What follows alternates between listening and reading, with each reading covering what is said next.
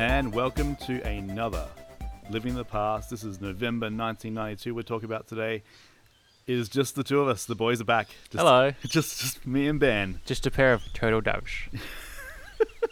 Stop it. Churchill we will get into that in a little bit. Yeah, we will. You might have heard that. And our friend Matt's bewilderment to why I thought that was so funny. Still bewildered. He brought it up yesterday. Did he? Doesn't understand why it's funny. It's fucking hilarious. It is. And we need to, It's not for anyone anymore, or will be ever again. Yeah. I don't know. Turtle doves. I'll get into it. Stop it. So yeah, it's been a while since it's just been the two of us. It is 9:18 on a Sunday morning. Shh, no, it's not. It is I was up till 2:30 last night. 2:30. Yeah. Doing what? GTA? No, actually. Packing? No. I've done next to no packing so far. And we move tomorrow. Leeds were playing and I thought, hey, let's watch them lose again, because that's the theme of the season so far. And they lost? Yep. Okay. Well, this is the perfect pod time for me. I noticed that we did a couple of nighttime ones, and I get real sleepy. You don't remember the end of them? There's a point in the one with you and Laura, and I think there was a bit where I'm like, that's going to be very quiet. I'm like, I must be pushing through my sleep barrier. But yeah, I am spry on my second cup of coffee and ready to go into living in the now. So, apart from watching your soccer team lose, what have you been watching? Actually, you know what? I'm going to go first. Sure, go for it. Have you heard Werewolves Within? No. It's a movie that came out. They filmed it just before COVID. It's got Sam Richardson in it. Sam. He's from. Richardson. He was in Veep. He was in Tomorrow War. Name things that I've seen. Oh yeah, he plays a cop in things. Yeah. Is that his starting point? He's a cop usually. Yeah. Yeah. I bet he's been in Brooklyn. I'm sure he has been. That's why I know that face. So, Werewolves Within is a movie that he made. It's a nice, cozy little movie. It's about a snow-locked town in America who start experiencing some deaths, some unexplained deaths. Sam Richardson's the new ranger in town, so he starts to investigate. Is this basically 30 Days of Night? No, but it's funny. It's okay. more of it's like a 30 Days of Light, as written by a child, Christopher Guest. Oh. Yeah, there's like all these. It's got Guillermo from What We Do in the Shadows in it. Amazing. Okay. So even though it deals with a town, there's only like 10 real characters that we sort of see, and it's really good. It's got like it's got a bit of 90s reference into it. It's pretty good. Okay. Yeah, I definitely it's well worth. It's not a bloody gory werewolf tale. It is more of a comedy with werewolf like influences. So where can I see this? I rented it off of Google. How do you have money for all these rentings? Because I can't. My conscience don't let me download. That doesn't explain how you have money. I work. Oh, okay. And I don't spend my makes money on anything else, basically. Let's not talk about where mine goes. Yeah. In my belly. I should come over and cook for you and charge you half the part. What have you been watching? Oh, one other thing. I think I've mentioned it a couple of times, but I'm listening to this podcast called Art of the Score, and it's my new obsession. It's 3 Australian dudes. They're one's the composer of the Melbourne Symphony Orchestra. They break down famous movie scores. They do a lot on John Williams. So like I'm currently listening to the Raiders of the Lost Ark one. But really super interesting where you see how... Because have you heard that rumor of there's apparently people who listened... You know how they release the score to a movie before they release the movie? Mm. Someone listened to the score of Rise of Skywalker and worked out what the ending was just with the themes in the score without seeing the movie. Because John Williams is fairly explicit in his stuff. Yeah. Okay. So like they break him down and they do a lot. I think they do a couple of Tim Burton ones and yeah. So Art of the Score, Australian podcast, get onto it. Yeah. And you? I watched the grand final yesterday. Oh, That was okay for a bit. I was at my local fish and chip shop, and she said, "Is the grand final on today?" I'm like, "I don't know." I said, "I'm not really into footy," and she like looked at me like with disgust. And I'm already happy. That Yeah, she doesn't even know if it's on. well, I don't know, but I'm glad that she had made my food before I said that. How do you... people. Who won? Who won? The Demons. Oh, do they? Yeah, quite thoroughly. I don't know why I had to think about it. Yeah. We've been watching Nailed It a little bit, the new one. Oh, yeah. Jack McBrayer was on an episode. Who's that? Oh, from Conan's intern, 30 Rock. 30 Rock, yeah. That was amazing. Okay. He's ridiculous. I love him so much. So let's get into... This is going to be a cruisy episode. Let's get into November 1992, the events. Solo quiz. Solo quiz. Can't lose today, can I? Well, we'll find out. We'll find a way. One of my neighbours just like yells the answer of the fence. Before we get into that, there's a couple other things. So Bill Clinton won the US election. Congratulations. Yeah. It wasn't it was convincingly, but not like as much as what it's like when people thought like Biden should have won more convincingly, and he kind of did. But like, it's still worrying that it wasn't as convincing as it was. Yeah. 350,000 people in Germany protested the recent spate of right-wing militia groups on attacking immigrants, which I think is an awesome thing that happened. And yeah, like it's still like a huge problem running through Europe, like this rise of the right wing, and it's just comforting even back in 1992 that like people were going, nah, that's not. I think Germany's always, not always, No, but since that moment in time, they've been quite good at. I mean, I guess you kind of have to be when something like that happens to your country. The majority are going to wake up and be like, whoa, whoa, whoa, whoa, let's not let that happen again. But I think, yeah, like it's just good to know that like the representation of the country isn't what you think it would be. Like, yeah, like the current like stuff that's happening in Victoria. That's like a fraction, a small fraction of the community. Yeah, it's getting the most press, and it's like it's concerning because like now the rest of the world is like, oh, Australia's turning. It's like no. It's like 1,000 people out of like millions. Still quite worrying though. It's worrying, but like we can overcome that. So, one more thing: the World Meteorological Organization reports an unprecedented depletion of the ozone layer in the Arctic and Antarctic. Uh-oh. And all the world leaders said, "We'll get right on that," and they fixed it, and we all lived happily ever after. Thank God. No, they just said, "Oh, okay, that's nice. That's nice, Mr. Weatherman." Yeah, we went to uni for things that aren't related to this. What does this mean? So, going on to our quiz. I won't use a buzzer today. Thanks. First one's going to be non-multiple choice because I think, again, I've created some multiple choices for this, and I was like, it's kind of too obvious. So, what did the Church of England finally allow women to do in November 1992? Well, it can't be voting because that has nothing to do with the church. Yeah. They let them speak. No, they let us speak beforehand. Oh, okay. Well, that's good. Yeah. See, this is one of those things where if you give me multiple choice, it might be really obvious, but if I don't, it could be anything. They let them wear socks. What do you think up until 1992 women weren't allowed to do in the church? Speak. No. Well, not 1892, it's 1992. I don't know church lingo. They weren't allowed to run a sermon. Who runs a sermon? Some old white guy. Which is called a... Father Ted. Priest. They allowed women to become priests in 1992. You frustrating man. If you made the multiple choice more interesting, it would I have been difficult. was thinking about the multiple choices and I can't remember. I think it was like they were allowed to sit in the same seat as their husbands. I'm like, that's so stupid. And then like when you think they weren't allowed to speak, I'm like, that's not too far out of your consciousness.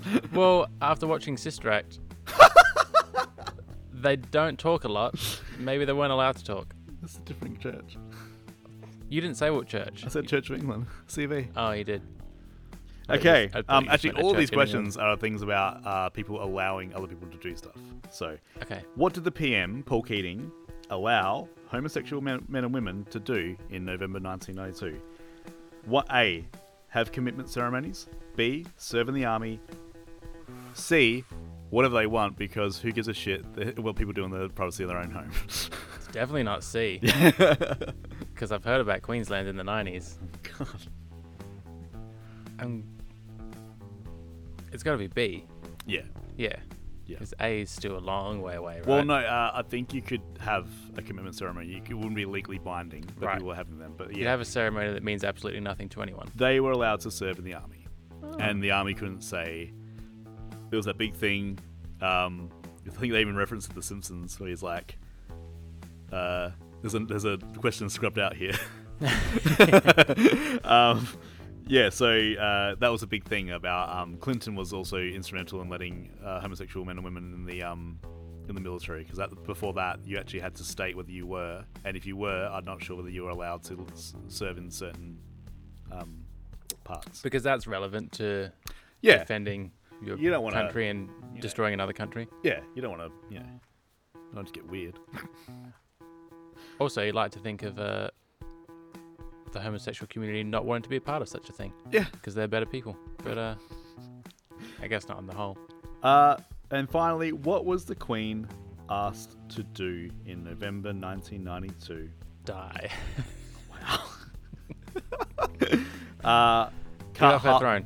Cut half her staff. Nah. Start paying taxes. Nah. Or travel to less places throughout the year. The fact already said no to A and B, I'm going to go with C. It is taxes. She hadn't paid taxes for 60 years. Did they just ask her and she said no? And that was the end of it? No. I don't know what she's paying taxes on, because I'm not sure what she actually spends out of her own pocket, and not like... Well, her pocket isn't her pocket the taxpayers' money? No. Because I think they do have like a budget. That would come from people paying taxes. Yeah, but I don't think They don't sell merchandise, do they? I don't think the Royals... She doesn't do cameos. I don't think the Royals are part of, like...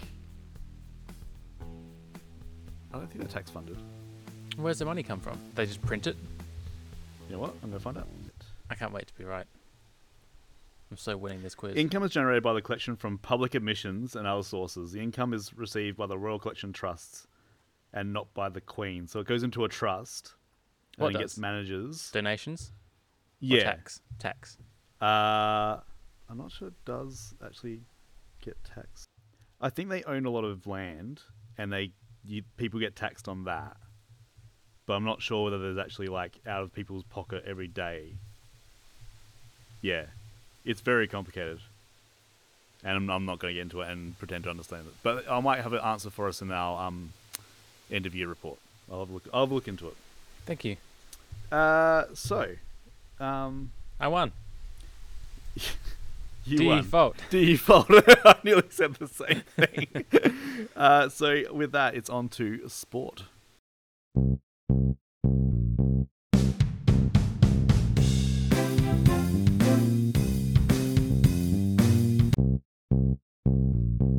All right. This is a very exciting sporting month. I'm saving my I'll be the judge of that. my sports Hollywood gossip for next month. Ooh. All right, let's start off in Africa. Okay. We had the men's and women's handball championships. Nice. Yeah. Did you watch handball at the Olympics? Yeah. It's pretty cool, huh? I like it, yeah. Did you watch the goalball Paralympics? No. That's amazing. Goalball is 3 people stand or lay in front of this like low, long goal, like it's the entire width of a court. Okay. And they're all blind, or have blindfolds on. Yeah. They're not fully blind. And they just throw this ball back and forth. And then the people listen for where it is and then just dive on the ground to stop it. It's incredible. Do they have goals on either side of the court? Yep. Okay. And there's 3 people in front of each goal, and they just got to like jump in front of this ball that they can hear coming. Oh man, I'm going to watch that. It's so good. Okay. But that's over now. And we're doing handball in Africa in 1992. So Cote d'Ivoire was the host country. Yeah. even though they've listed it as Ivory Coast. Côte d'Ivoire. I believe they prefer Côte d'Ivoire. Yeah. The men's championships was won by Egypt. Hey. Yeah. Runner-up Tunisia. I'm impressed with your pronunciations, by the way. Of Egypt and Tunisia? Yeah. Oh, Tunisia, more. Oh, okay. What do other people say? Tunisia. Do they? Yeah. Hopefully this doesn't test me even more. The women's championship won by Angola. Runner-up Congo. Ooh. Yeah. Like the movie? With the gorilla? Yes. Is that Sigourney Weaver? No. Or the other one? No. That's Gorillas Susan in the Mist. Sarandon. That's Gorillas in the Mist. Congo is like the one where it's like that. It's bad. Is it the same film? No. It's not the same film, no. Sounds like the same film. Are you sure? Congo's got the the fighting gorillas. Oh, that's the angry one. The angry gorilla. Gorillas in the Mist is a nice one. And it's got that animatronic gorilla that looks like really, really weird. Yes. Yeah. All right, let's go to North America. Sure. We had the 80th Greer Cup. Ooh. Where is that held? Canada. Yeah. I believe this was a Canadian football, so like American football, but in Canada. Okay. Their version. The 80th one. CFL. I only really noted it because I like their names. They got some pretty good names for their teams in Canada. The Winnipeg Blue Bombers lost to the Calgary Stampeders. I could. Funny. I like it. I once got a bunch of T-shirts from like old minor league baseball and hockey teams in. Like the Minnesota North Stars. No, like not a real it team. was like the Hershey Bears. What? It's like this team called Hershey. A real team. Yeah, Hershey Bears. Manitoba Moose. Nice. Oh, what was it? The Monroeville Zombies. The Toledo Mud Hens. That's a good one. Yeah. Anything with Toledo is a good name. Anyway, get off my sport. Okay. I didn't really want to mention this because I'm not really that into NASCAR, but I'm somewhat amused by the fact it's called the Hooters 500. That's all I have to say about that. Sorry. The Hooters 500. Don't know who won. Don't care. Don't know where it was. Let's move on to the biggest news of the month. Okay. I'm not done yet. Okay. But our old mate. I would lead with. I would have led with Hooters. Anyway, our old mate, Steve Howe, reinstated for the 8th time. Oh my! In the same team. Yes. Oh my god! It's really hard to find info on this. Did he for someone who gets banned and reinstated? Did he just never leave, or he just like rocked up and he's like, "No, it's Howie." Stephen Howie. Oh my god! I like the way Howie thinks. I want to. Do you know it took me watching that episode with my son, the monorail one, to. I didn't realize that Snrub was Burns backwards. I thought he just made a name up. I'm a fucking idiot. No, I also had never thought about that. Yeah. Because it's not that obvious. No. It's like, I like whether it's Snrub, and I'm like, Snrub. Oh, fuck, it's Burns. Wow, it's not even that clever. No, and I was like, I literally, this week, worked that out, and I'm like, oh, man. But hey, you worked it out. I had to be told by someone who only just worked it out. Yeah, I win. Wow. I'm sure that's a lot of people. Yeah. Call in, let us know. Yeah. I want to know, can you keep an eye on Steve? Oh, I do. He comes Thanks. up quite often. Do you have a Google alert for Steve? Not anymore. Oh. It's hard to, find... I wasn't going to pay for articles. That's fair enough. A lot of the articles that came up, when it loads, and 10 seconds later, it sign up. Oh, fuck. But yeah, so he came and went a lot, so I think people kind of stopped tracking it after a while. Was he just a coke user, or did he do other bad stuff? I think he got arrested with marijuana once. Oh no, was he like did he bash people up, or? Not that I can find. I might do some research into him. Maybe we can make him the unofficial. I don't know. I want to research my heroes first. Let's do a Steve Howe bonus episode. Yeah. Oh man, that would be awesome. Would it? I reckon we might do that. By the way, talking about bonus episodes, we may or may not be doing another watch along with the '89 movie before our next season. So We'll see. Keep an eye on the Instagram. Actually, this time we might just do it and not do votes. This time we just might not do it. I'll just listen to my heart. Maybe we'll just find the worst film that got released in '89 and watch Batman again. Ayo. Oh. All right. On to the more exciting news. Curling championships are back. Hey! There's been so much curling this year, has there not? The official sport of living in the past is curling. I think it is. Yeah. Yeah. All Or right. goalball. One of the two. All right. I almost didn't mention it because it's called the Pacific Curling Championships Okay. between Australia and Japan. Oh, okay. Just those two. I don't know whether Australia had a curling team. Well, they won, so I guess they do. No, okay. Unless Japan forfeited and didn't show up. I don't know. Maybe. Did they win convincingly? Yes. They scored more points than Japan, therefore they'd won convincingly. Moving on. My final big news, which I questioned at first because you mentioned recently about people retiring. Mm. But then this person came up. It was Nigel Mansell and the Australian Grand Prix. Maybe it was at the end of the season. Yeah, I think he announced it Okay. and then I might have not. jumped the gun a little bit there. Yeah. Yeah. I was just happy. I was like, he's dead, gone now. Well, you'd be even happy to find out he started on pole, Okay. the Australian Grand Prix, spun out Is that the famous spin out in the 18th lap. where he looks super pissed because someone actually knocked him? I'm pretty sure. Yes, it was.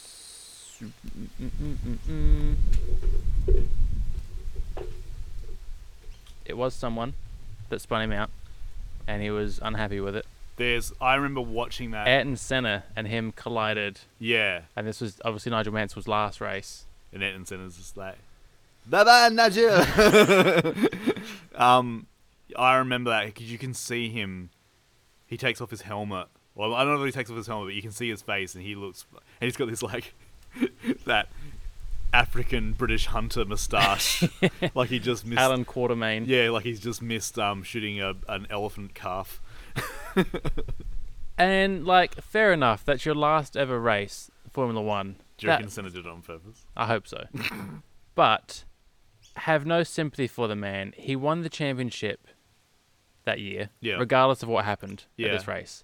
He had 108 points. Ah, Second place? Ayrton Senna. No, it was Ricardo Patrese. Oh, okay. Senna came fourth that year. What was the second place point score? 84. 56. Come on, Nige. He won by 52 points. Like, I get you don't Do get you to have a think- last hurrah lap, Do you but think, because Ayrton Senna was like sort of young upstart, you know, he's going to start dominating soon. Maybe he was just more. It was more pissed that it was him rather than like. He's like, I got knocked out by this basically the person that's going to Yeah. replace me. yeah, Yeah, maybe, I don't know. probably. That's my sports. Cool. On to film.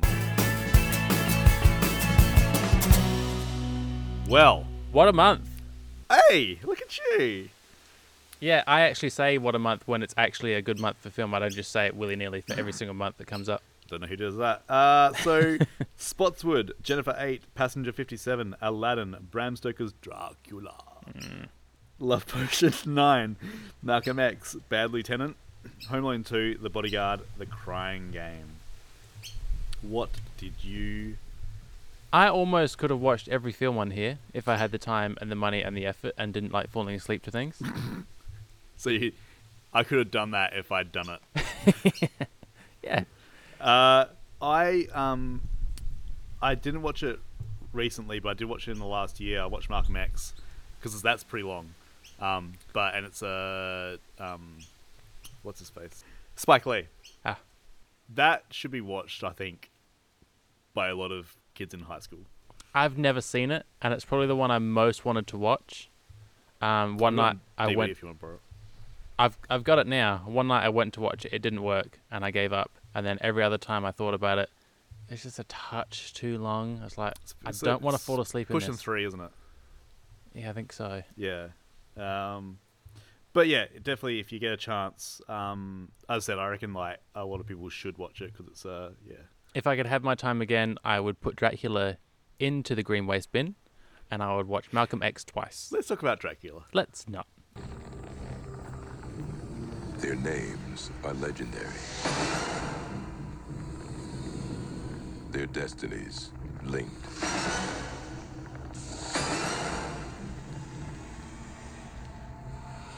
An ageless myth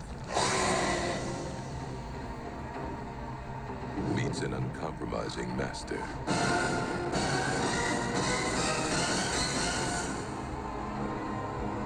Francis Ford Coppola brings an undying legend to life. Dracula.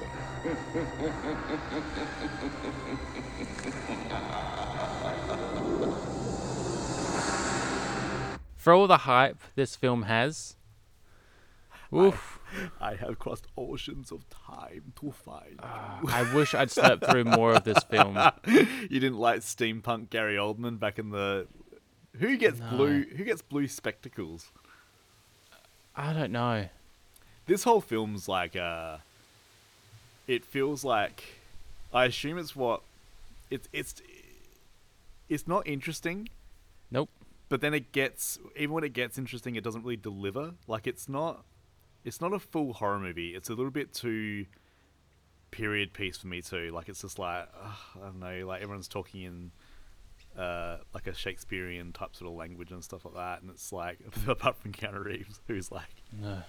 Keanu Reeves. He's not as bad as I thought he was going to be. No, like, he's not. This is definitely and it helps now because Keanu Reeves is so loved nowadays. Yeah. You go back and watch his other films, like, I can't be mad at you. Nah.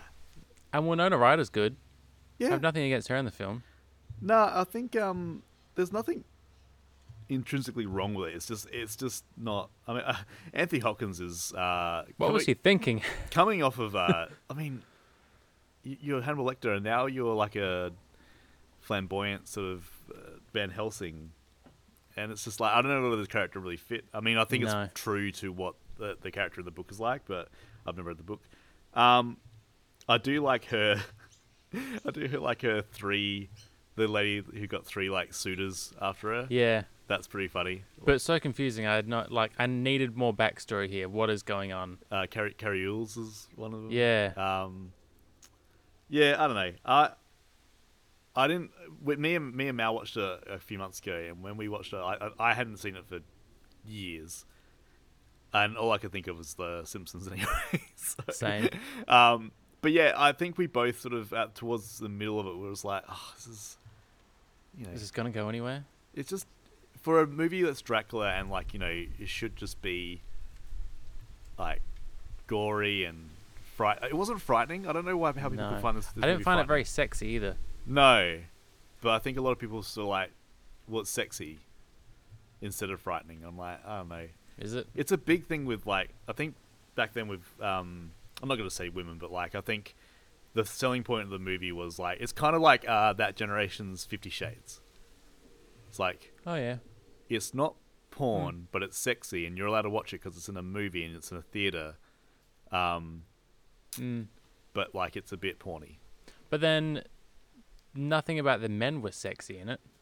But I don't know, maybe like at that time, they're all kind of like those guys you see on the front covers of romance novels and stuff. Yeah. And Dracula himself has always had this like sort of allure to him. Can I also mention my least hated Carrie Ewells film so far? I think. Least hated. Yep. Okay. Not a film. Sorry, like well, at least him being in it. Yeah. Oh yeah. He worked well. What else did you watch?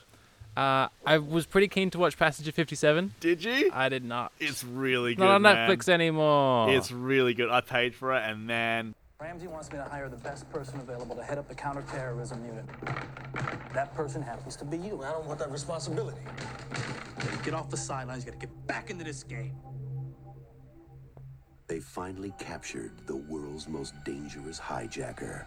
Now, they're bringing him back for trial on a plane. Notify my people. they'll know what to do. That was their first mistake. Once again, Charles Rain is in control. And how would you like your sirloin, sir? Bloody. But there's just one thing he didn't count on. 55, 56, 57. Passenger 57. Because I watched it last year when it was on Netflix, and I paid for it again. It's really good. It is one of Wesley Snipes' best films. He is awesome in it. The bad guy in it's awesome. They like the ending scene is at some like, I don't know whether they're like, and it's really short. It's like 84 minutes. That's amazing. And I don't know whether they ran out of money because like it finishes like you've got this like high stakes drama up in the plane. You've got like sexy Wesley Snipes. You got these like terrorists, and it's all really cool. And then the plane lands, and then the end of it is at like some carnival show in the middle of like Midwest America, and it goes into like. Well, I don't remember this at all. Yeah, the ending like takes you by surprise. Oh. You basically like go into into a fair, and they're running through the fair. So now there's terrorists in like a. It's just a little bit Con Air. Yeah, a little bit. Yeah. Con Air at the fair. Yeah. Con Fair. Con Fair. I think that's everyone should watch this. This is vintage Wesley Snipes. Maybe when you pay for these movies, you should say, "Hey, come around! I've just paid $8 for this film. Come and watch it." That was only $5. Oh. Yeah. I nearly bought it outright. You could put like a little donation tin at your front door and just put $1 in every time I come around and watch one.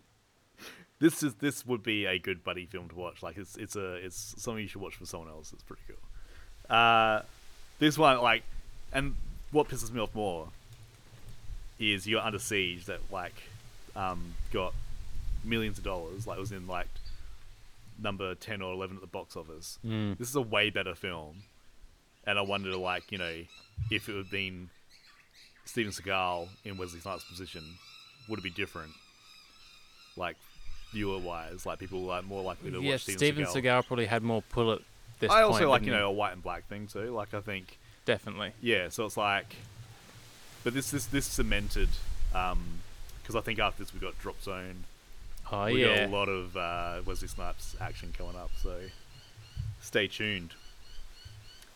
Although I wish I could go back and like, you should be paying tax on this. You're going to be in trouble in about 20 years' time. He thought he was the Queen, and he didn't have to. Yeah, I haven't paid. The Queen doesn't pay taxes. I don't have to. Should we talk about The Bodyguard? Yeah, why not? Can we talk about The Bodyguard? Yeah. Frank Farmer to see Miss Marin. What? Alexander Graham Bell to see Miss Marin. All right.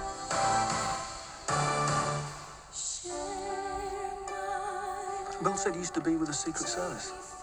That was 2 years with Carter, 4 with Reagan. Reagan got shot. Not on my ship. All right, You don't look like a bodyguard. this is my disguise. Well, his timing's good. Henry, I've spent a lot of time guarding people all over the world, and I found one thing to be true. No matter how incompetent the assassins, no matter how much they miss their target, there's one person who always gets hit. Who? The cocky black chauffeur. You afraid I might get picked up for my snazzy running suit? No, I'm afraid that I'm gonna have to jog with you. Someone was in my house? Wait a minute, someone was in my house? Everybody's afraid of something. Loved it. Didn't love the ending, but loved it. I quite like the ending. What does the ending mean to you? Because I took it as, firstly, I think he should have died. I should give it back. Okay, Yeah. let's backstory it. Basically, Whitney Houston plays a singer named There's a spoiler coming up though. Rachel Maddow. Yeah, I don't know. And she needs a bodyguard because she's got a crazy stalker coming after her. She's actually got 2 crazy stalkers. Yeah. And Yeah, there's a big spoiler coming up, which we are going to talk about because, You have to. you have to. We'll actually I'll put a thing in the notes saying that you have to watch The Bodyguard before all those are spoilers. So she gets, Kevin Costner becomes her bodyguard very begrudgingly. They don't hit it off at first. Then he saves her, and she likes him. Then they sleep together, and he doesn't like her. Also, she sees him watching her music videos, and she's like, "Oh." That was creepy. He's just like sitting there, and he's like blaring it as well. He did that thing where I think all guys, when they're by themselves, maybe, and they're watching something, he does the lean forward and is like, "Oh, there's nothing going on here. I don't know." And she's watching him watching that. He built his own room. That room was built for him. Anyway, so he's the best. He does sleep with her. Then he's like, I shouldn't have done that, and sort of rejects her, and she gets a bit, she rejects him again, and then it's one of those things like 3 or 4 times throughout the movie she doesn't like him, but then he does something, and you can't, that's not a good, healthy relationship. So all towards he's trying to be professional though. Yeah, I know. So the ending basically, we'll get to the spoiler in a sec. He gets shot protecting her, but he doesn't die. And then the ending scene is him seeing her off at the airport, and she's flying away. And then just before she's about to fly off, she runs off the plane, and there's that famous scene where it's like the camera's spinning around them, and there's "I Will Always Love You" playing. But then it cuts to him right at the end. It cuts to a scene with him just behind some congressman. And he's back to his old thing, and he's not with her. And I don't get that scene. I don't so I wasn't sure. She runs off the plane to kiss him. Yeah. Were they together before that moment? Or were they kind of in this weird limbo, I'm not sure, and she's like, okay, let's just cement this before I leave. Well, and you go off to work to maybe die again. I see it as her going, that's her big thank you, but we're not going to do, she understands that he doesn't want to get involved with her. Or are they getting involved? That's why he can't work for her anymore. Oh yeah, he's gonna go do this other job. It's showing he has to carry. He's not injured and waiting in the wings. He has to go do another job so that they can be together. How much do they trash that new bodyguard too? She's like, yeah, I'm not gonna fall for him. Look at him, it's fucking disgusting. It's this old fat guy. And I was like, I definitely wanted him to go, hey. Like Cliff in Home Alone 2. Yeah. No, it's a lie. It's just still being earshot. But yeah, this is a really good sort of. It's not a really thriller. It's just a thriller. But yeah, there's some unnecessary scenes at the end. Some extra storytelling that wasn't necessary. Yeah, my favorite scenes. So it's at the start. This guy's trying to hire him, and he's trying to convince him of how good he is, and he starts throwing knives. Yeah. And the first 3, he just fucks up, and then the guys behind him is like, oh, you might want to stand there.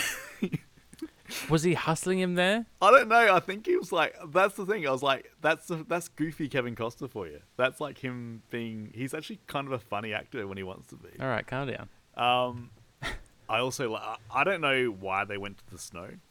I don't know whether Kevin Costner said I caught myself in the mirror in a turtleneck, and I think that would serve this movie. And was he wrong? And me and Mal watching it, and she's like, how high are his pants? It's and then they show a wide shot. He is 2/3 pants in that. They are up to nearly his ribs.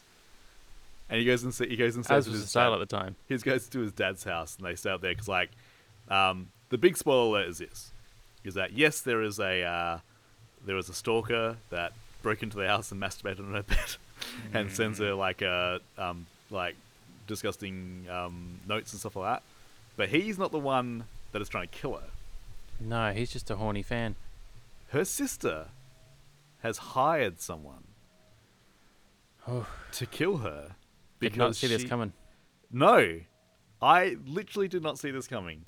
And I'd seen this movie before, I'm pretty sure. And I completely forgot it. I'd seen so many bits, and I remember the creepy stalker fan. Yeah. And I remember him, I just always assumed, No. Oh my god. For anyone that hasn't seen it, is just listening to this now. No. I was sure that he was the only bad guy in the movie. You don't expect a plot Yeah. twist at all. Yeah, it's the only thing that I will say is there's not a moment that I actually rewatched this bit a bit again. I can't work out what twigs him to work out what's going on, because he just walks in and she's drinking, and he just goes, "Oh, so when did you hire him?" And I don't understand. I think just by deduction, like Yeah. obviously someone's been tipped off that they're there. There's only a handful of people that would know. And he's sort of like, "Oh, Whitney's well, not done it herself. He's not done it. His dad's not done it. I guess it's her sister. Do you think pretty if you saw- jealous. if you saw a 10-year-old kid driving a boat on a nearly frozen lake, would your first reaction to be jump onto that boat and fall into the water with the kid? No, I'd be like, "Oi, dickhead, come back here. That was really weird. Stop being a dickhead." It's kind of weird. Unless you're like, does he know that the boat might be booby trapped? Well, yeah, Was he already onto the idea that the guy might know that they're there? true. I don't know. It's But then kinda like, afterwards, after it blew up, you should have been like, "I told you, I knew it was coming." you know, with all this deduction, just saying, Costner, Batman. Oh, it could have been. Imagine a Costner Batman. I can't. Imagine a Costner Batman. I can't see it as actiony for some reason. I can see the Bruce Wayne side. I can't see the flying around, being sexy and mysterious. He'd have to. He couldn't have his little drawl too, like his little. He's got a little bit of a southern drawl. Yeah, that wouldn't work. Costner Batman. Imagine Harrison Ford as Batman. It's like, you can't say that. You're Batman. Him and Catwoman just standing in an alleyway. He can't sneak up to anyone because it's like, who's mouth breathing around here? They'd make a special bat suit, like covers his nostrils. Oh my god. We need to talk about Home Alone too. Hiya, pal. Deck the halls with Barb and Harry. Yes. Make their Christmas not so merry. Give them bricks and give them riches. One more Christmas in the trenches. Toss some paint cans down to greet them. Send the toolbox down to meet them. Serve the meals for Christmas dinner. Kevin is declared the winner. May I do the thinking, please?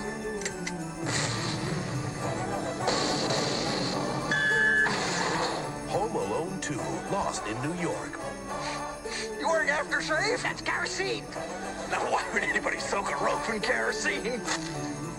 Merry Christmas.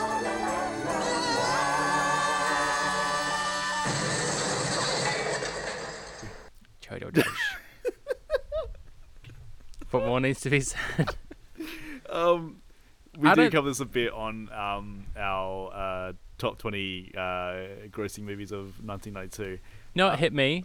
I don't think I mentioned in that episode how blasé everyone is about him hanging out with this homeless pigeon lady. But so growing up, watching this film, it didn't make me think, You were friends with the homeless pigeon lady, and everyone was like really, really up about it. wasn't far off. But I didn't have this perception growing up that homeless people were safe and nice and friendly. Yeah. Like, that didn't stick with me at all. But watching it now, I'm like, this homeless person is a perfectly sweet person who's fallen on hard times, and they're genuine and they're nice. That Yeah. doesn't stick with anyone, I don't think. And I don't think it's supposed to.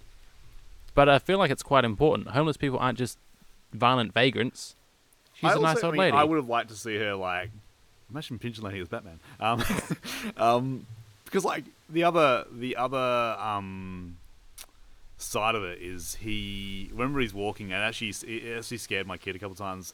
when he's walking down Central Park and he gets into the cab, he's like, Yeah. "Doesn't get much better in here, kid." Yeah. And it's like, and he sees like the other side of the homeless population of like, you know, the people around flaming barrels. That's what. By the way, I thought New York City was just flaming barrels of garbage and steam coming out from like the sewers. That's what I thought. And it was constantly wet. This is good. I actually kind of like this one better than the first one. I think so. Yeah. Tim Curry is amazing pizza. Yeah, because now you've got Tim Curry and Daniel Stern. Yeah. The first one, you've only got Daniel Stern. What a hole. The only thing is like, Marv's a little bit muttly in it. Like he's really doing the ratchet. But man, the intro bit of, well, not they'd seen before, but like the throwing the bricks down. Yeah. It's almost that sort of bit where it's funny. No, it's not so funny. Yeah, you got funny. Yeah. Because of Daniel Stern. Yeah. How is he not dead? I know. Like we talked, I think the first one with how many injuries they would have had. Yeah. You would die. If a brick hit you in the head from like 4 stories up, you're dead. That's it. And there's the bit where like they fall on, they fall on a bunch of terps and like methylated spirits and like. God, that would burn. Oh man! And then they're so lucky as well when the rope catches on fire that it doesn't snaps. Yeah, that it doesn't go down to basically fall down and torch them. Basically, I do find. No, that's just nitpicking. Go on. Just the fact that like that he gets them to go into another house. Like I know you need that, and I know you need that set piece in a Home Alone movie. I understand why they didn't do anyone with Macaulay Culkin after this, because, like, seriously, the first one's, you know, they're trying to rob that house. That's fine anyway. Second one, he manages them to get into another house that's being under construction. I don't know how you can top that or like go to a different place, sort of thing. Well, I guess you bring in Scarlett Johansson, don't you? Well, the other thing is like, you know, then you like, you know, does he get stuck in a museum or does he get stuck in stuff like that, you know, or a zoo, or like, you know, start sort of upping the ante of, but then you're not Home Alone, you're Zoo Alone. I don't know. It's just the prequel to We Bought a Zoo. Yeah, that's why they bought one. It's just like, but apart from that, like it's a classic movie. Like we watch it, way more than the first one. The bit that Bud does at the start to Kevin I kind of get a bit triggered by that because I don't like to. Not so much like what he does to him, but like I had to sing a solo at a school concert and I didn't like that. It also really bothers me how he pushed his brother. That was all he did. Everything there is obviously a consequence of his actions, but he didn't push down everyone. He didn't mean to ruin the entire show. And take out the piano player. But that was incidental. That woman's dead. But the entire auditorium, bar 2 people, are pissing themselves laughing at Kevin. Yeah. That's not okay. I think, he this one, I think really, they were just like, how can we link A to B to C to get to D, which is like the set piece at the end. It's like, and they didn't think about it as much. It was just like, we need to get him to New York. We need him to get pissed off his family. Let's find the easiest way possible to do that. Like the fact there was like a two year turnaround, well, probably like even a 1 year for actual filming from the first one. I don't know whether the writing was like. Like it's not terrible. It's not terrible, but it's I'm nitpicking as well. It's more fan service. Yeah. And it's very, I guess it's a kids' film, so it's got to be over the top. Yeah. Like that piano lady has to get knocked out. But let's talk about Mr. Duncan. Yes. And we shouldn't. It's not a speech impediment, but the way he pronounces his words and the way he gets. Remember the Valvoline guy? Yeah. Yeah. He's just so wistful. So like everything that Kevin asks him, he's like, well. Story goes that. And it's like, no, just... Anyone that's not a child on Christmas Eve is like, dude, hurry up. Where is this going? Stop talking. Give me my change. I need to leave. This $20 note came from Eisenhower. He's like, and then he's also got the vanishing skills of Batman because like he's there 1 minute and then He fell down. Come on. He didn't vanish. He probably turned around to tell another story and stacked it. Kevin, I've fallen and I can't get up. You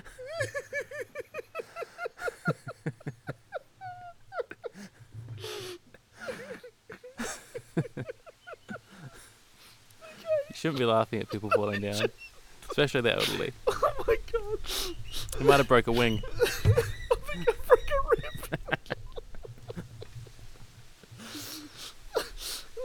All right, shall we move on to the racist in the room?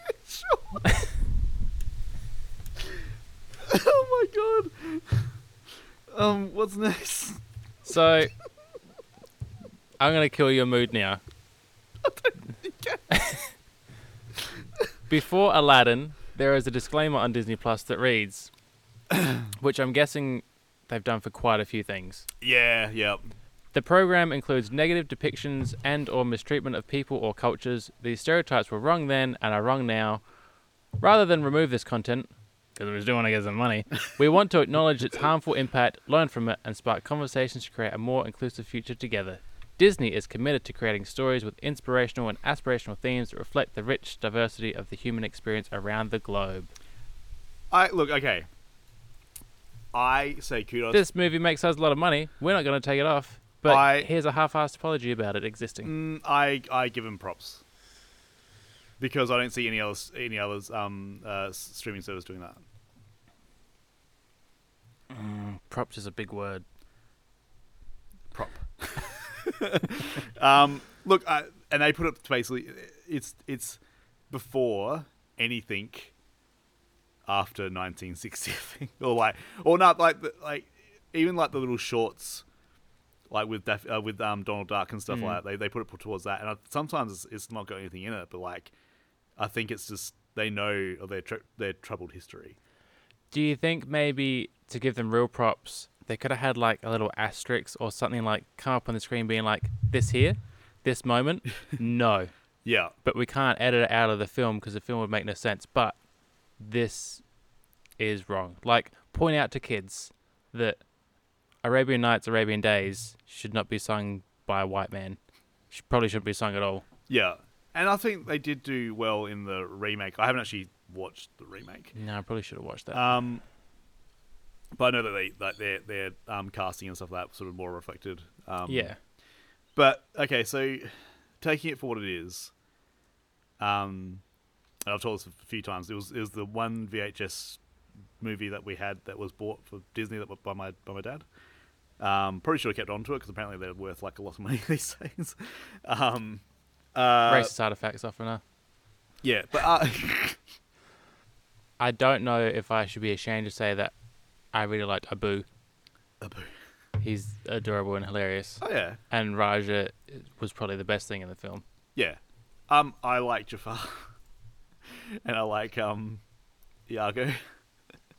The dad? No, the Iago the parrot. I don't know. It's one of those things where obviously at the time we weren't thinking about it because, you know, as a society and a culture we weren't thinking about it. I do remember when they started. I think they have changed the lyrics to the song. There was a reference to this saying, "Oh, it's barbaric, but it's home," and I think they changed that line. But yeah, I don't like. And both my kids, for whatever reason, don't like it. I gotta say, so it didn't help my cause watching it last night. I didn't really watch it much as a kid. Okay. Yeah. I don't recall like the entirety of this film. This and Lion King. So I don't have a connection with it. Were my big ones, so yeah. Lion King, yes. I'm gonna cry when we get there. But I never had a connection with Aladdin, so like rewatching it, I didn't have nostalgia on my side. I don't think I fell asleep here and there. I don't think Aladdin deserves a connection because there's no. To me, with Lion King, it's pretty hard not to have an emotional connection because emotional stuff happens. In Aladdin, I don't think a lot of emotional stuff actually happens in it. I don't think it's more of a fun time movie. Even when, like, you know, at the the low point where he sort of betrays Jeannie's trust and lots of stuff. Like, it's never like, you're never going to cry in the lap. There's no point where you can cry. I do like when Jafar becomes the evil genie at the end. I remember that used to sort of freak me out a bit. I was having a nap in that bit. But yeah, it's not, I would say it's not one of the ones where I'm just like, like, if I never saw it again, I wouldn't be that upset about it. Apparently the sequels are pretty atrocious too. But I think... I forgot there was a sequel. Second one, Robin Williams didn't appear in, but I think the third one, maybe he needed one. I don't know. Oh. I know he's in one of them. So. That's a shame. And I think there was a TV show too. So, but yeah, so yeah, I didn't get around to Bad Lieutenant or The Crying Game. I kind of wish I'd watched The Crying Game. Yeah. Only Again, it's not on Prime. Only due to Ace Ventura references, really. That's my reference point. Problematic movie. Yeah. That Both one, of them. That one in particular. Wait, Ace Ventura or Crying Game? Ace Ventura. Right. Ooh, trans. Ooh. Yeah. There's police officers throwing up at the thought of their captain being a man instead of the woman. It is fucking gross. Yeah. Anyway. But still, your gun is digging into my hip. 94. That'll be interesting. Yeah. All right. So let's go on to TV. All right. So, Captain Planet aired at the time, controversial episode about HIV and AIDS. Jumping on a bandwagon at all with a... I mean, I'd applaud it for a kids' cartoon or animated show like approaching that subject matter. How mad would parents have been? Oh, fuck. Can you imagine? There was backlash. And I do think that, like, I mean, it's available on the... it's still available on DVDs and all that stuff, but, like, at the time it was quite significant that they did that storyline. And I applaud them for it. And you know what? It's not... Someone was saying the other day... We'll talk about how kids watch, like, YouTube and stuff, and, like, how it's, like, fucking stupid and all that. But I'm like, having watched... I said to him, like, I watched Captain Planet again. It's not that great. Like, it's nostalgic-wise, it's fine. But, like, I can totally see that my parents would have walked in and said, that's fucking stupid. Like, you know... Exactly that, I'm sure. Yeah, so it's like, I'd been trying to do it before I started this, but even now, like, I take pause now when I'm about to sort of poo-poo something that my kids are into, because I'm just like, I was into some stupid stuff as well. Yeah.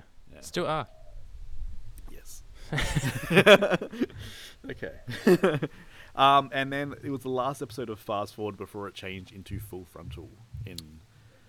I'm looking forward, hopefully, to getting on board. I didn't do any Fast Forward bit before my time. Fast Forward still has some bits in it that were, like, highly questionable. I think Full Frontal got a little bit better. And then also Eric Bana's going to come along. Yeah, he is. It's my boy. Love you, Eric. I'm sure he's listening. Might. Let's go on to... We had some pretty decent episodes of Seinfeld. So we had The Opera, The Virgin, and The Contest, and The Airport. Pretty good episodes. The Contest, obviously, the biggest one out of all. Like, that one's, like, cemented Seinfeld in the pop culture of the time. Like, even now, it's one of the heavily quoted. Yeah. Well, I'll tell you this stuff. I am never doing that again. What? You mean in your mother's house or all together? All together. Give me a break. Right. You don't think I can? No chance. You think you could? Well, I know I could hold out longer than you. Care to make it interesting? Sure, how much? $100? You're on. Wait a second. Count me in on this. You'll be out before we get the check. Okay, All right, now, How are we going to monitor this thing? Well, obviously, we all know each other very well. I'm sure we'll all feel comfortable within the confines of the honor system. All right. Kid. To the point where sometimes I remember I used to play in the store, I kind of skipped it because like it's actually quite graphic in a way. Like if you were with a if you're a conservative person walking in a store, like they are talking freely about masturbation. Yeah, but not really. Yeah, but like I found I once found you know it's obvious. Yeah, I suppose you have to know that what it's about. The Airport's one of my favorite.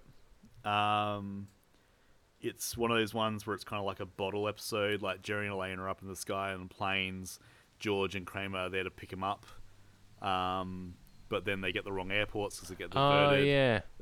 Jerry's in first class, Elaine's in coach. Yep. Do they swap at some point as well? They swap at some, or like Elaine sneaks in. Yeah. It's one of my favorite episodes of all time because I like these ones where it's just like one sort of area for the group to be in. It's got a pretty good George moment too, where he takes the Last Time magazine from that prisoner who's actually on the front cover of Time. He's like, it's like, if I wasn't in these shackles, but you're in the shackles. And then he gets his comeuppance at the end because he's actually in the same, like, because George ends up on the plane because they're looking for. Yeah. Oh man, it's this is like a very Curb. Yep. Like the sort of how it gets from A to B to C. I really like it. So and more when it's not being wet and smoky and scary. Very New York. Yeah. Like it's a stereotypical New York person to be so cocky and rude. Yeah. For no reason. No. Yeah, it's like this is a very New York episode. So going on to Simpsons, we have the Itchy and Scratchy the movie. Marge gets a job. New Kid on the Block. Mr. Plow. Some bangers here. Marge Gets a Job I really like. I like the fact that Smithers abducted Tom Jones. Help me, Marge. Big smile, everybody's happy. And also, when I was watching it with my kid, there's a bit where they're going through... They kind of take a little bit of a... Mr. Burns basically says that everyone's happy, but they go through these workers and one's like drinking constantly, and the other one I think commits suicide. Yeah. And then one also then goes on he's actually got like a shotgun and he's going to go shoot a bunch of people. Yep. And I had to sort of stop and like, cause my son sort of looked at me like, "What's that about?" And I'm like, they're kind of making a joke about stuff, but it's kind of not. Yeah. Yeah. And like I know that like a lot of people will go, it's just an animated show, but like you're making light of something that doesn't need to be made light of. I think these days you do need to give them context. So yeah, there's a few of these ones from this era where I'm just like, I don't know if they'll make a joke about that anymore. No, you'd hope not. Yeah, Mr. Plow is one of my favorite episodes of all time. It used to be, I think it got a bit overplayed on TV, or I saw it too many times on TV. I don't know. Constant stories of getting it on. It's a pretty decent line from Homer. He's being all sexy. Barney's a prick in this episode. Barney's out of nowhere. Out of nowhere, he's just like, and I know, but he's just like, I'm gonna be the Plow King. I'm gonna get Linda Ronstadt. I'm gonna like take all your business, and also I'm gonna, nearly die at the end, and you save me, and then it's all back to normal. But yeah, I found Barney particularly nasty in this one. Happens again a little bit when they go to space. Like Barney, all he ever is a drunk, but then every now and then he finds some purpose, and he's like just all in on it, so committed. Nasty purpose. Yeah. Yeah. So I mean, we did say at the start of this. Is this also Put It in H? Yeah, put it in H. Yeah. And also, do you come with the car? Yeah. Have you? Have you seen Pure West? The Dankmas? No. You know about Dankmas? Oh, is that the songs? The Simpson techno songs. Yeah. We've got to Put It in H. Oh, really? It's pretty good. Okay. Maybe I'll put it on the Instagram. Yeah, we should get that up. Okay. It's worth it. Does it just put an H over and over and over again? A little bit. So with that, we are on to the Law and Order Minute. Can I just say? I guess. So there's 4. So I need the full minute. It's been a while. Been a while. Before we get into this is the month that Jerry Orbach comes into the show. This is the start of the Golden Age, okay? Which I don't know if I'm going to get to because he gets into it at the last the last episode of the So I wanted to get in before the minute. I'm just going to say that my favorite episode of nearly the entire series is his first episode, but I'm not sure if I'm going to get to it in the minute. So I wanted to make a special announcement at the start. Okay. So this Detective Lenny Briscoe is his entry into the series happened this month. So this isn't eating into your minute. No. I guess you're just. I just want to make sure, and I think I've earned it, frankly. You gave yourself the Law and Order minute. You gave yourself a minute each episode. I thought I could do it. Turns out I can't. No. All right. You know what we should have done? We should have taken all the weeks where you only had 20 seconds or 30 seconds, and then put the extra time aside. And then at the end of the year, you could have however much time is left over. Just slide in some more Law and Order. Nah, I think you would have just kept going. I probably would have, but that's up to me. All right, so let's get into it. I've got it here. I'm going to try and get through it all. All right. I'm going to be talking super fast. All right. You ready? Yeah. Go. It's a huge month in the wonderful world of Law and Order. We start with probably one of the grossest episodes ever, where Dr. Olivet, the psychiatrist who helps the police in a lot of cases get sexually assaulted in a gynecological exam. Turns out the doctor might have done it before, many times, but they doubt Olivet because she works with the police and she's a woman. Satisfying ending to this ep though. Next we have Adam Arkin from Chicago Hope. Remember Adam Arkin? He plays a Greek guy with a bit of a tan and an accent, and it's kind of weird. I don't know. It sounds unnecessary to mention, but carry on. Who may have taken self-defense too far and shot 2 black men attempting to rob him. Turns out he's done it once before, and he kind of likes it, and a lot of people cheer him on about it. It's disturbing.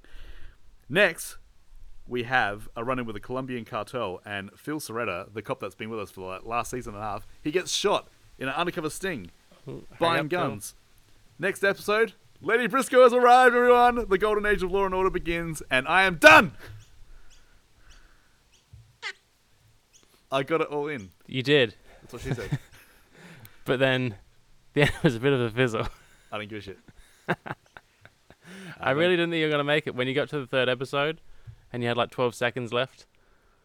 I did kind of make that one really short, because I thought I'm not going to have much left, but yeah. What about people that want to know what happened in the 4th episode, and you haven't said anything that actually happened in that episode? Lenny Briscoe. So that's Law and Order Minute.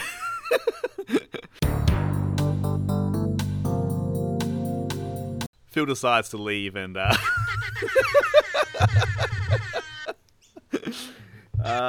okay, cool. You made your point. Thank you. Cool. Oh man, I can't wait for more Briscoe. It's You gonna can be wait. good. It's awesome. Good stuff, good times. I guess. Let's go on to music. I forgot to mention at the start. This story could have gone on the events, but it's pretty funny. So, grunge is starting to get really, really big in the world. So what happened was, someone rang up Sub Pop Records,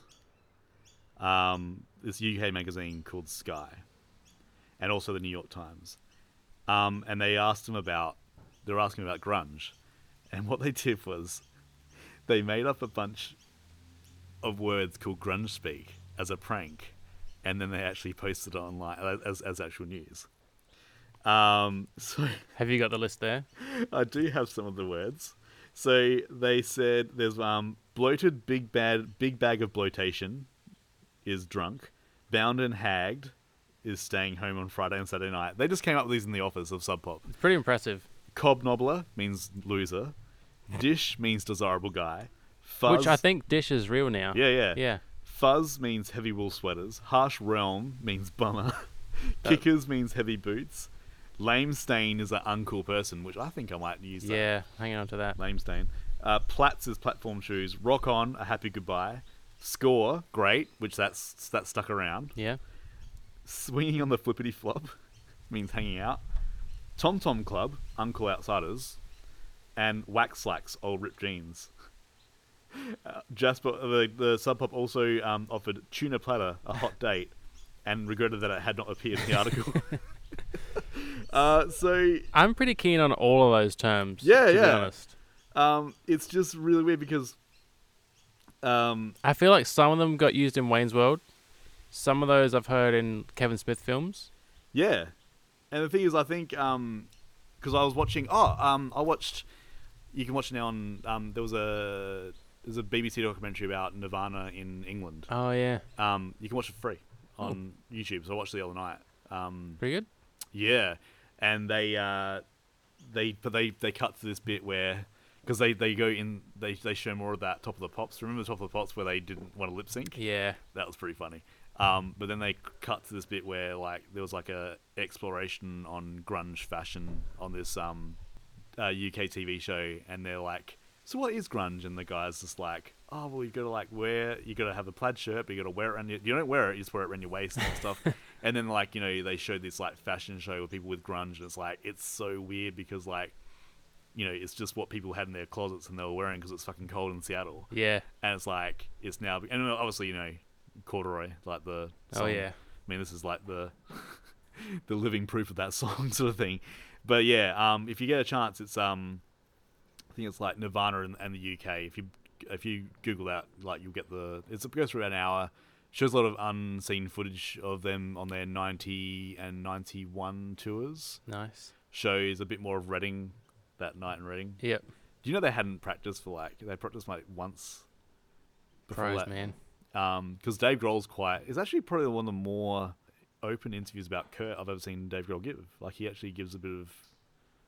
He's done in the last, I think, 5 or so years, he's opened up more and more about it.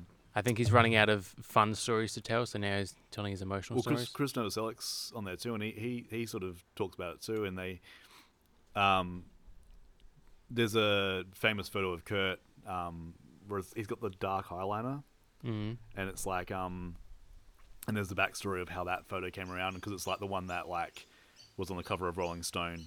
Oh yeah, another one. And it's just like it's really interesting. So yeah, it's like an hour. Goes into a few like stories of have you ever watched the Reading footage and there's that guy just dancing around on stage? Yeah. They interview him. No way. And there's a backstory. Nice. Yeah, it's pretty cool. So yeah, if you get a chance, Nirvana in the UK. Cool. So where were we? Our usual grunge like sidebar. Should we also mention that Kurt this month went to a Breeders concert and a PJ Harvey concert? Who was following around? I don't know. But I like that someone's journaled all of this. On the Australian charts, it was all Boyz II Men, and on the Billboard charts, it was all I Will Always Love You by Whitney Houston. So I had some music news for that. Yeah. I didn't want to mention it in the film section. Okay. May 2013. Yeah.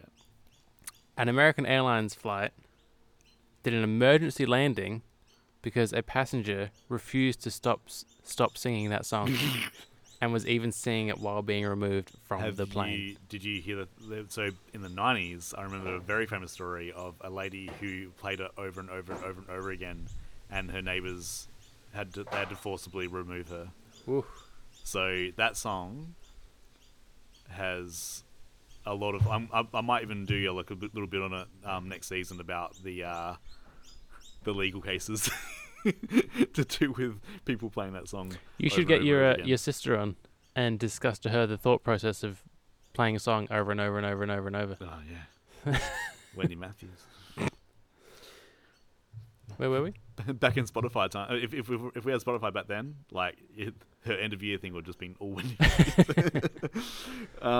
So the releases for this month is Ned's Atomic Dustbin, Are You Normal, Bob Dylan, Bon Jovi, Keep the Faith, Rage Against the Machine, NoFX, The Bodyguard official soundtrack, Sade, Ween, Ice Cube, Verve Pipe, Denim, The Far Side, and Leonard Cohen. What big month did you listen to? I'm going to tell you what I didn't listen to because that would be quicker. Okay. Denim, Verve Pipe, NoFX, and Dylan. Verve Pipe was weird. Verve Pipe, because like they'll come up in a couple of years' time. They're all like part of like Paul Rock. Oh right. They're sort of like jangly sort of college rock sort of thing. So they'll come up in a bit. But this album's not great. This is actually my favorite NoFX album. Didn't even consider it. It's I got no time for them. It's got this one made me a better guitarist / bassist, I think, because like the stuff on here is really intricate, and it was really challenging. So we used to play a lot of these songs in my first band, so I've got a lot of nostalgia for it. It's not, as I said, I'm not a huge NoFX fan anymore, but this album was significant in my punk upbringing, and I didn't listen to Dylan because yeah, no, I don't hate him. And I don't want to be the kind of person that thinks his best stuff was in the 70s. Nah. But I don't really care. I do remember talking to our illustrious friend Matt after seeing him. I'm like, did he play Hurricane? He's like, no. I'm like, did he play Rolling Stone? No. I'm like, why the fuck did you see him for then? And he's just like, he plays like, the stuff he wants to play. And I remember at the time he's like, I think he was somewhat annoyed with me, which is, fair enough because I'm annoying. But like, I was just like, that's part of the mystery. It's kind of like with us in Pearl Jam. You don't go to see Better Man. You go because they're going to do what they feel suits the night. I feel Dylan's a little bit more like, I'm going to intentionally not do that stuff. And But that's kind of, I guess, for some people, the excitement of seeing him, you don't know what's going to happen. I went and saw him, and there was, I think, 2 songs that I knew. Yeah. And he didn't touch a guitar the entire time. What? Yeah. He was on a keyboard. Oh, okay. Yeah, and I think it was just there to keep him upright. It did not seem well. So, what was your favorite? I mean, I didn't want to like the the Bon Jovi, but man, Keep the Faith. Better Roses. Oh man, they're pretty good songs. It's not as good as I thought it was going to be. But those 2 songs. Those 2 songs. Yeah. I remember a quote that I found earlier about and he was saying because like it was. The whole grunge thing came in, and he was actually kind of happy. He's like, I think music needs a bit of a because he was part of the metal or the glam sort of thing, and he actually was welcoming the grunge because he said like, I think we've had our time, we're past it now. I'm glad there's like a new thing coming through. So I think that's nice. I don't know what it was like. Obviously I'm not sure what his next. I don't think he ever changed. No. For whatever for better or worse, but like I think, he was at least like, I'm not gonna rage against it, sort of thing. Speaking of, also, yes, but before that, I'll Sleep When I'm Dead. Oh yeah, yep. 3 good songs. Yeah. As for Rage Against the Machine, now it's hard to not be 16 when I listen to this. Yeah. Keep going. But so I tried to take a step back, and every song sounds kind of the same. I don't know, man.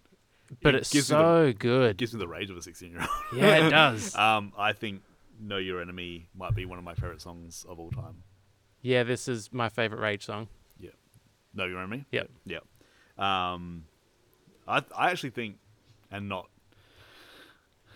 being that guy, but I think Killing the Name is probably one of the not greatest songs on there. Like, I think there's a lot more. I mean, it's good. It's a good sort of a song to get your aggression out. But I think also it's been taken in the name of other people's. I think a lot of people who listen to Killing the Name of might not get what the actual message of the song is. Yeah. And might be used in the wrong way. But like, I think,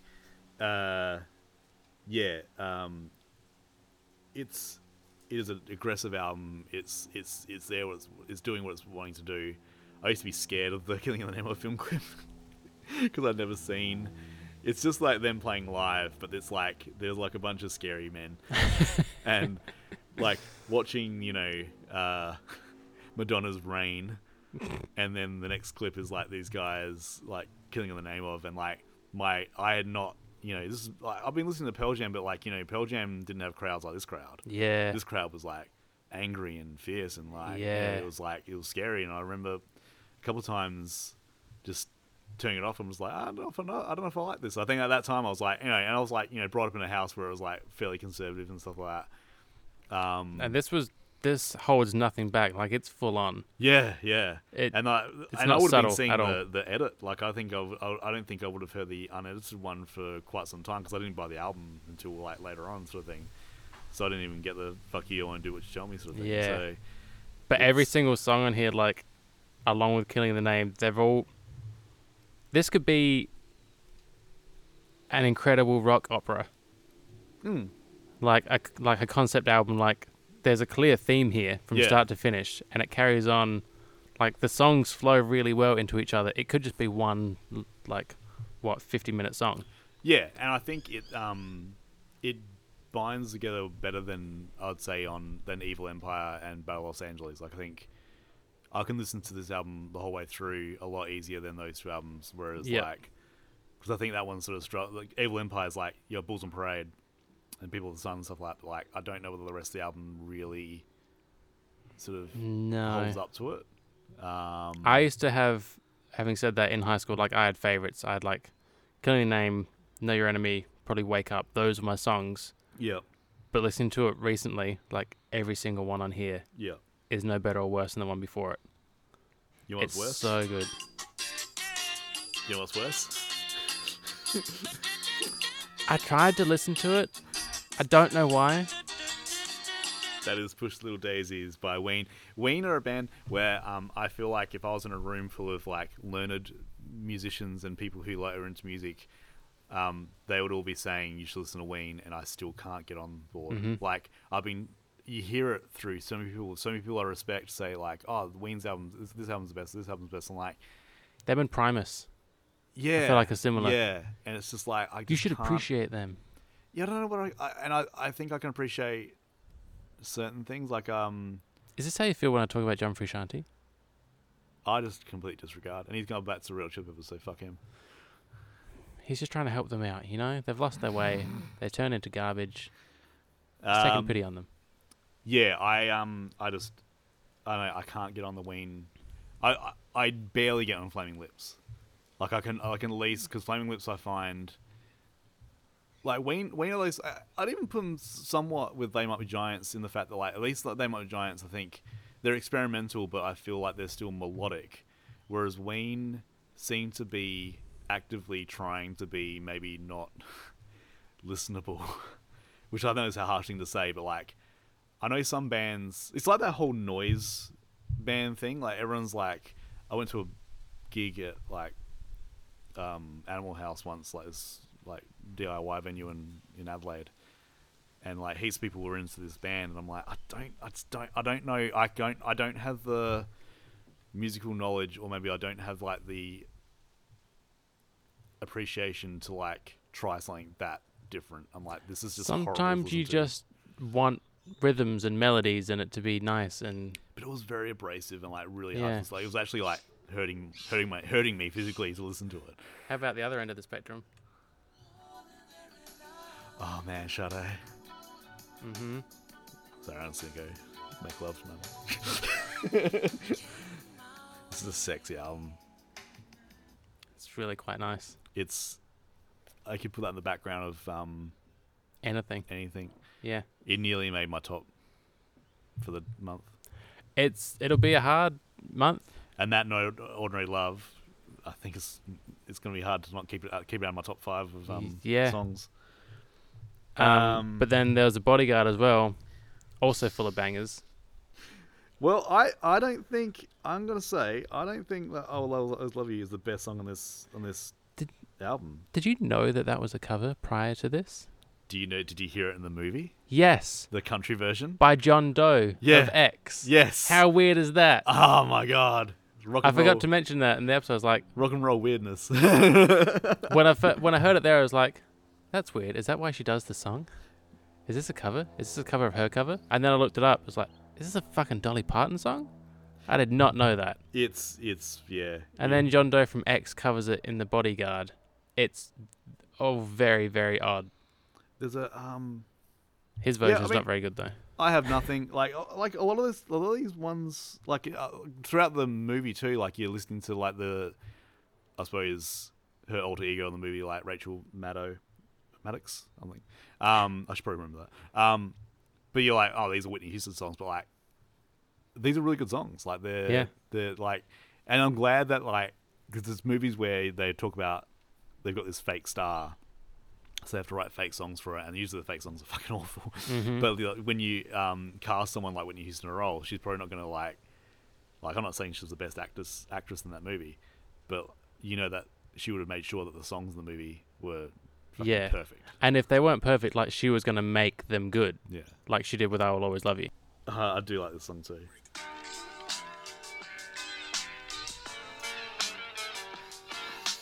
That's huge. I thought we'd get to this. GTA. San Andreas, baby. That's what it was. This is Predator. What? Album Predator?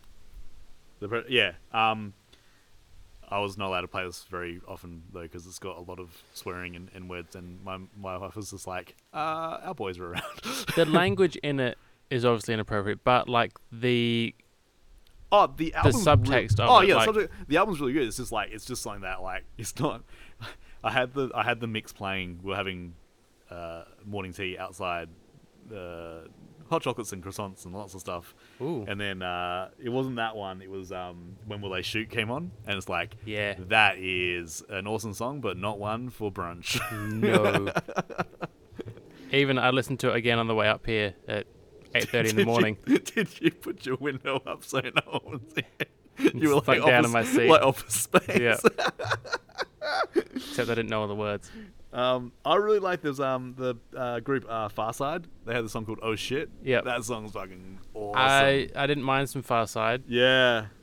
And they have like on their album, they've got little sketches, like comedy sketches and stuff like that. It's pretty funny. Yeah. I made a better effort this month because I knew that you would have listened to those too. Yeah. I was like, I'll give them a go. And I grew up, at one point my brother was really into rap and hip hop, like Method Man and like Redman and all that stuff. Yeah. And for some reason made me hate it. I was like, no, this isn't music. This is bad. This is rude and offensive. I don't understand what's going on. Mother, I don't like it. And now I listen to it as a 30-year-old white man going, fuck, they were saying this shit in 92 and just no one was listening. This is exactly the same as what people are saying now. Yeah. Nah, it's just like as I've said from the very start, I'm using this podcast as a way to get back into like stuff that I missed and should have listened to and been okay listening to, and like, you know, said to my friends, no, I don't want to listen to, I don't know, Real Big Fish. I want to listen to this instead. It's got to take any ska band out of the... Yeah, that's fair to say. I don't want to listen to Real Big Fish. They're okay, but, you know, we can do better. Yeah. Powderfinger News. Ooh.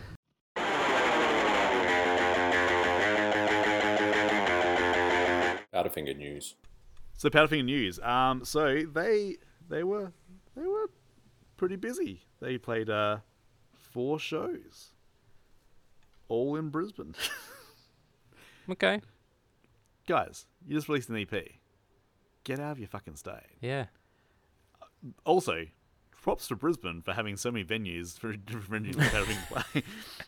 They did a 2-night stand in Dooley's Hotel. Dooley's from K9. Yeah. Oh my god. Yep. And then they played the Manhattan Club. I think they were very popular there. They've played that a few times now. Okay. I think they were a house band there. Okay. All right, and that's Powderfinger News.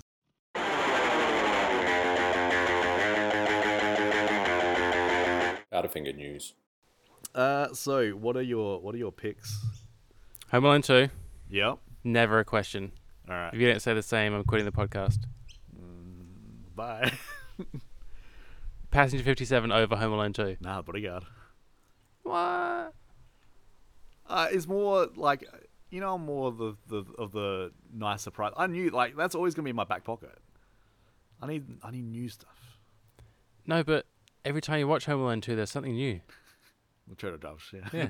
And when he fell down. Stop! Don't. Fucking hell. Wow, I can't believe you take The Bodyguard over that. What are you going to watch every Christmas? Bodyguard or Home Alone 2? Okay. You bullied me into it. Home Alone 2. Good. Okay, cool. That's right. And your album? This is probably the hardest month we've had. Really? I think so. Okay. Because, well, like I just bullied you. Rage would be my choice. Yeah. Like, always in my pocket. Always Rage. But Sade, this was really nice. Yeah. Ice Cube was really fucking good. And The Bodyguard's just classic. Ooh, so what's he going to take? You go first. I'm going to go Sade. Yeah? Yeah. I still don't know. You know when you go to order food and you're like, you order first and I'll decide by the time you've ordered. I still haven't decided. Again, like I understand that like for me, NoFX or Rage Against the Machine are the more obvious choices, but like I was generally happy. Like I was surprised, not surprised because I'd heard No Ordinary Love before, but like it's just a nice chill album. It is really good, but not every single song in there am I going to go, fuck yeah. Yeah, well now you make me question my choice. Like I like I'm that. going to say No Ordinary Love is definitely going to be contender for the top 5. But okay, look, it has to be Rage. You know, now it's between Rage and NoFX. Why? Because NoFX was like very instrumental in that. Yeah, I'm going to go with Rage. Fuck it. Yeah. Rage. So we're both Home Alone 2 and Rage. Got a pair of Sea Dogs. Okay. Cool. That was fun. Yeah, I'm glad we ended on the same note there because I would have been very upset. So, if you want to get in contact with us, or need to, if you're like, no, I disagree about stuff, then take it elsewhere. Let us know. If you want to be on the podcast, let us know. It's livingthepastpod@gmail.com. We are just about to start recording our 1993 episodes, and we've got so much good Let's do stuff. December 1st, though. Why?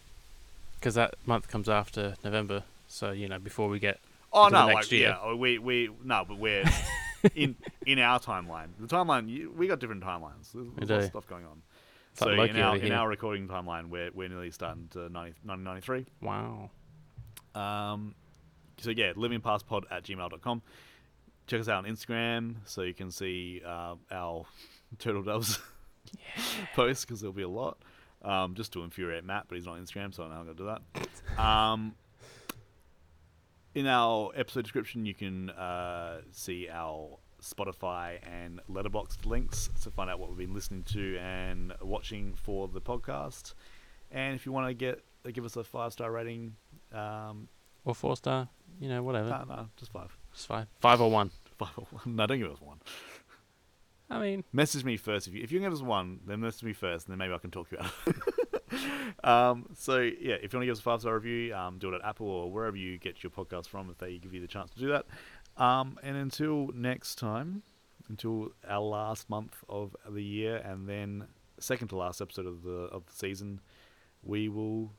Hey, rock on, Cobb Nobbler. You dish. See ya. Bye.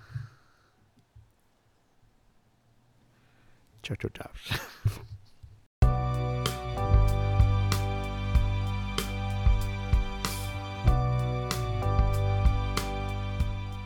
Thank you once again for listening to Living in the Past. Got some awesome people to thank at the end of the show here. Andrew Golding does our music for us. You can check out his stuff at www.antigold.bandcamp.com. Rebecca Sheedy, she does our artwork. You can check out her stuff on Instagram at mildscribbling. Send us an email at livingthepastpod@gmail.com or follow us on Instagram. You can check out letterboxd.com following PD Lumsden and check out the movies that we've been talking about this season. You can check out the music we've been talking about on the podcast by going to Spotify and searching Living in the Past podcast and then the month that you want to check out. Want to help us grow the show? Leave us a 5-star review on Apple Podcasts. Or tell your neighbor, tell your friend, tell your mother. It all helps. And until next time, as we always say, sit back, look back, and relax.